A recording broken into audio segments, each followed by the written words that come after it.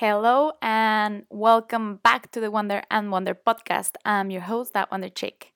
I hope you're doing well and keeping healthy wherever you are in the world during this pandemic situation.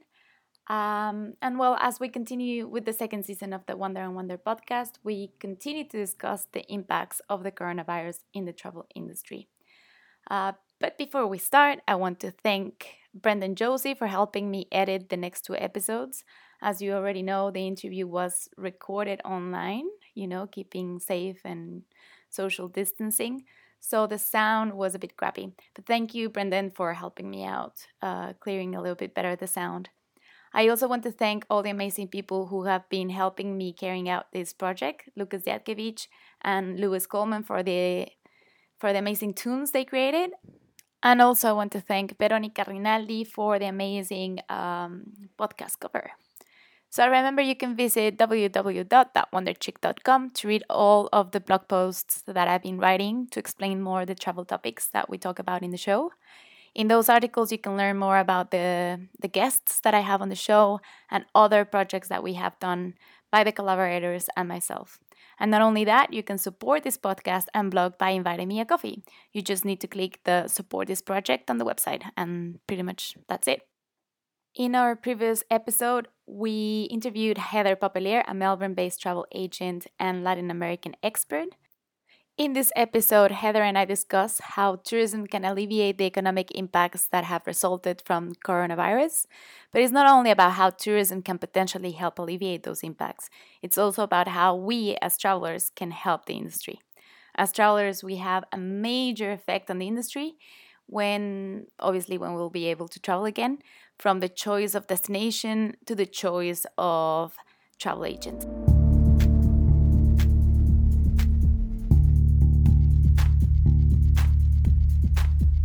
How do you think tourism can alleviate this after this crisis?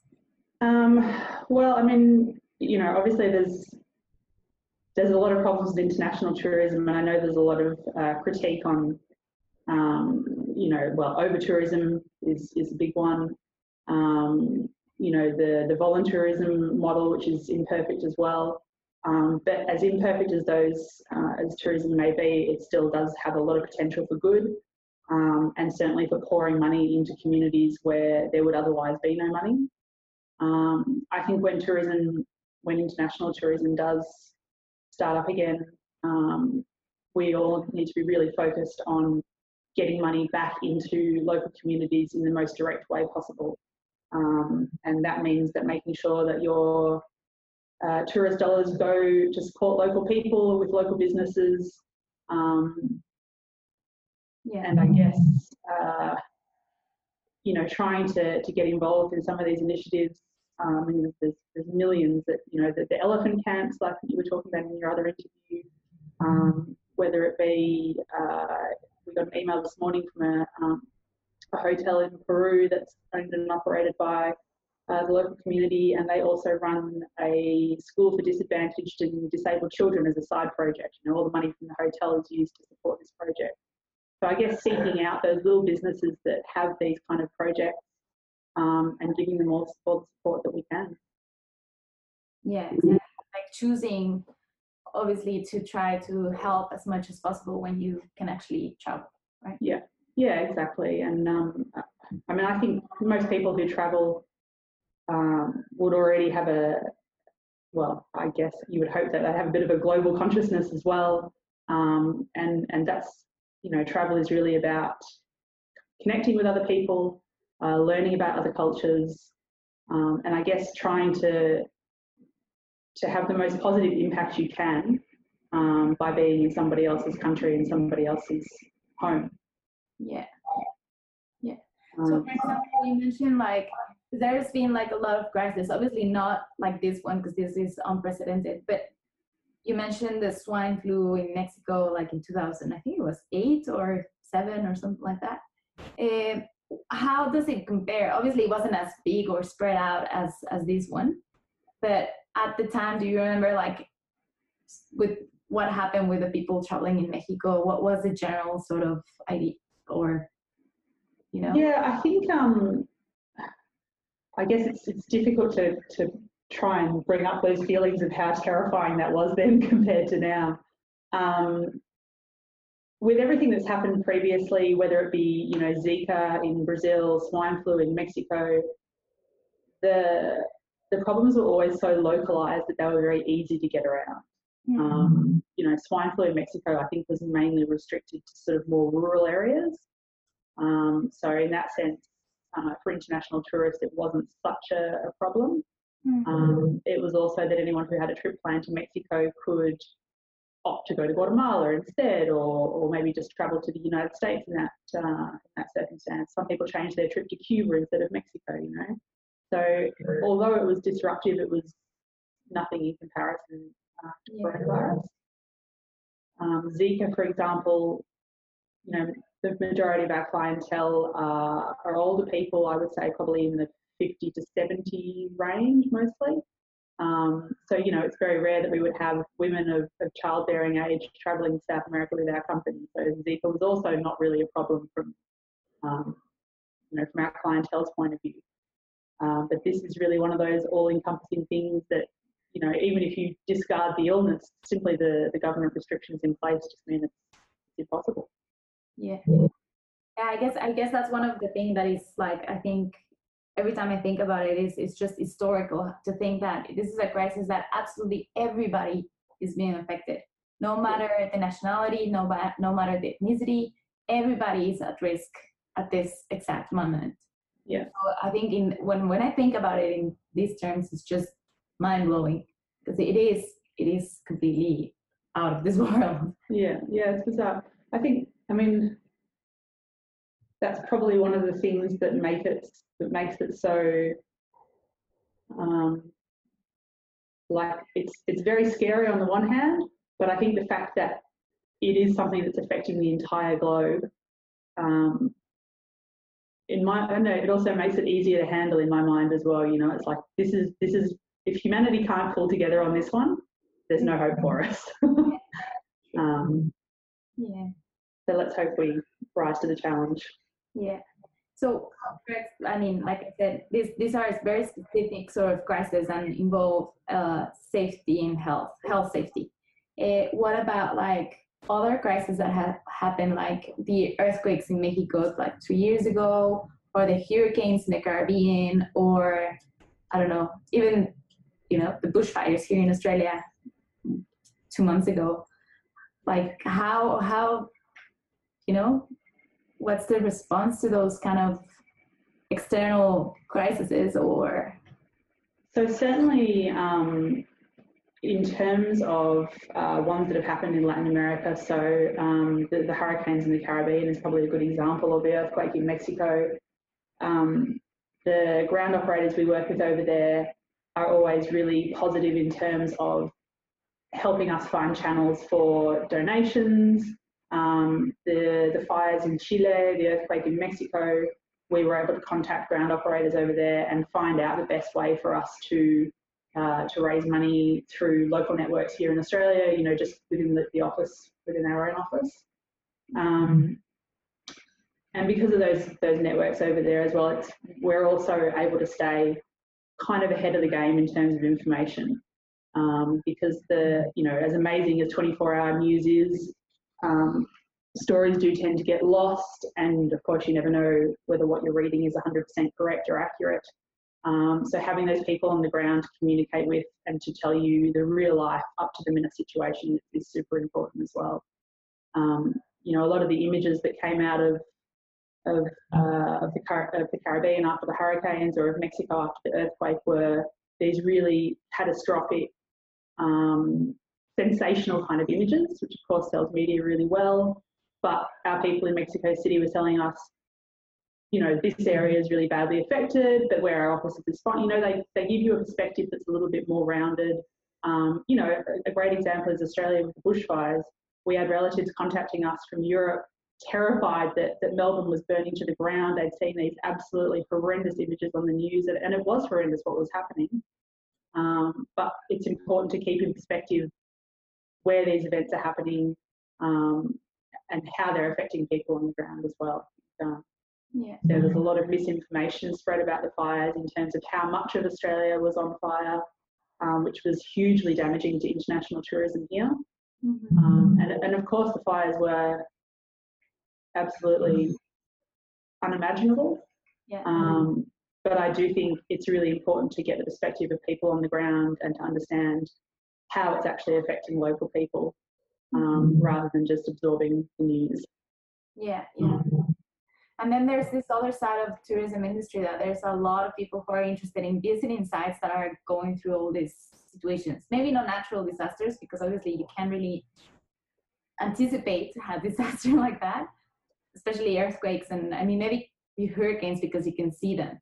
Like there's tools to see them. Earthquakes are very hard to anticipate. But then there's other like crises, like social and economic crises, that a lot of tourists are eager to see, like what's going on with social inequalities, for example.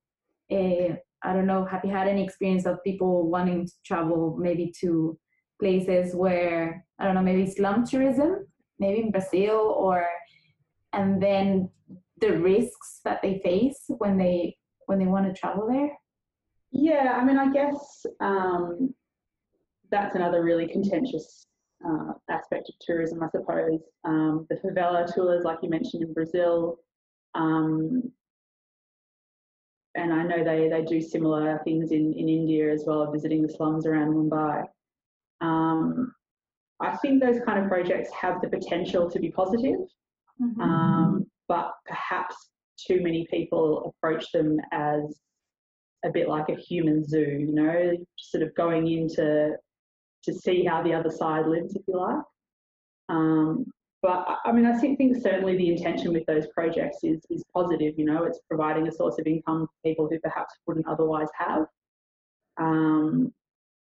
But I think too often it's more like looking through the glass. You know, you're not really engaging with people. You're not really exchanging anything with the local people. You're just sort of going in, taking a few photos, and getting back on the bus. You know? Yeah. But there's the favela tours in Rio. Well, the ground operator that we work with, they've actually been suspended for some time now, because of the safety issue. Essentially, they could no longer really guarantee that tourists were going to be safe going into those areas, which is quite sad. Yeah. I guess sort of heartening from our perspective to know that there is quite a large degree of oversight with these projects to make sure that you know, safety is the number one priority, both for tourists and locals. You know, if bringing tourists into these areas is making them more unsafe for local people as well, then that needs to stop.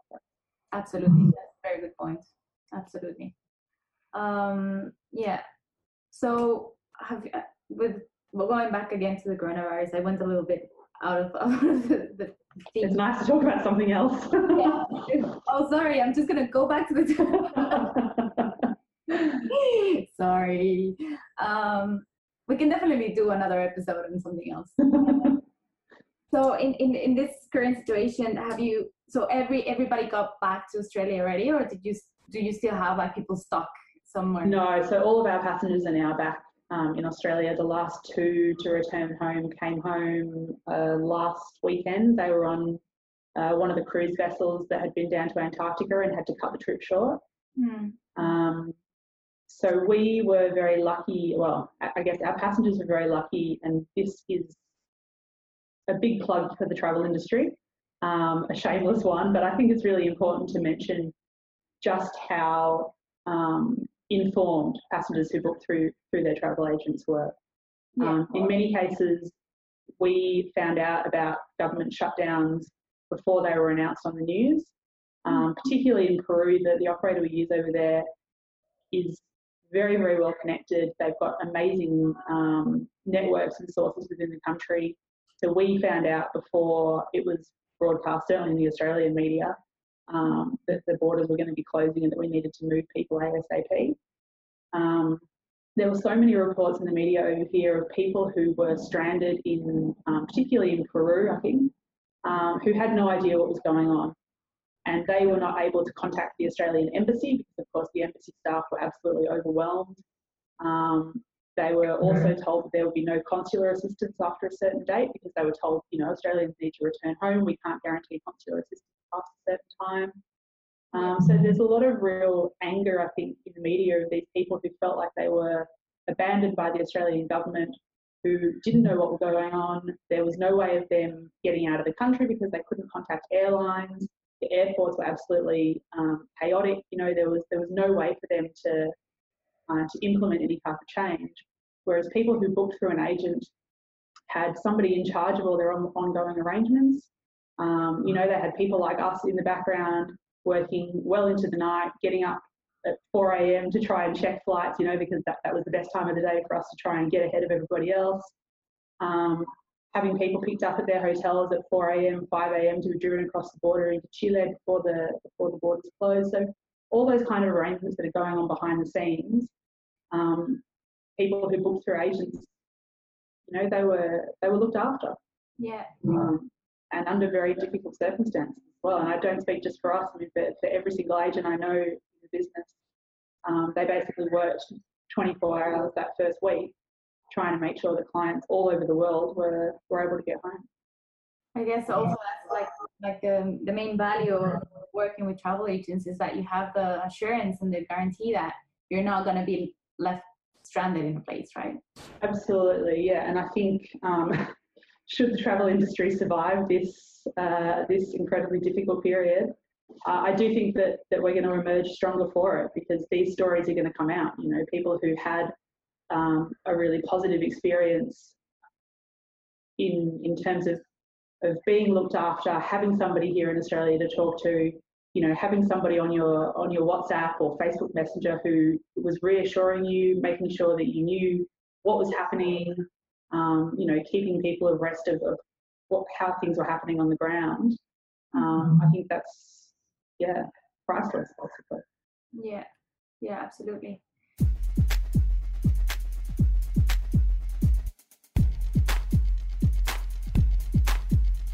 If you're like me, you must be probably wondering, when will you be able to fly again? Or what will be your next destination once the travel bans are lifted? Will you be traveling the same way, though, after this whole situation?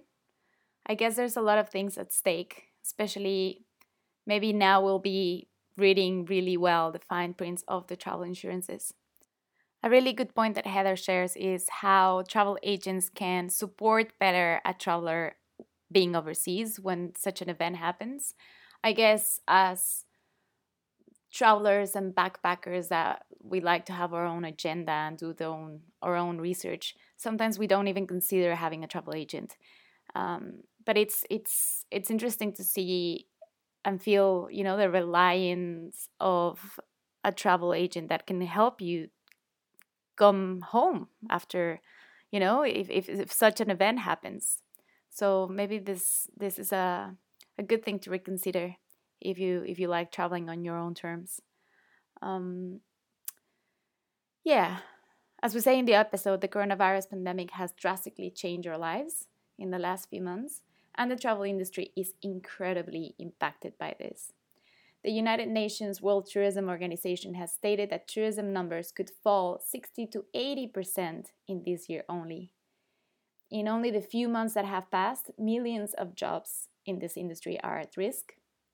And this organization has also stated that 67 million fewer international tourists can be translated into 80 billion US dollars lost in worldwide exports. That is massive. As millions of people around the globe depend on tourism, I can't help but ask, how will the industry, and obviously all of us included, will survive this? Join us on the next episode and the last one with Heather to discuss this issue. Until next time.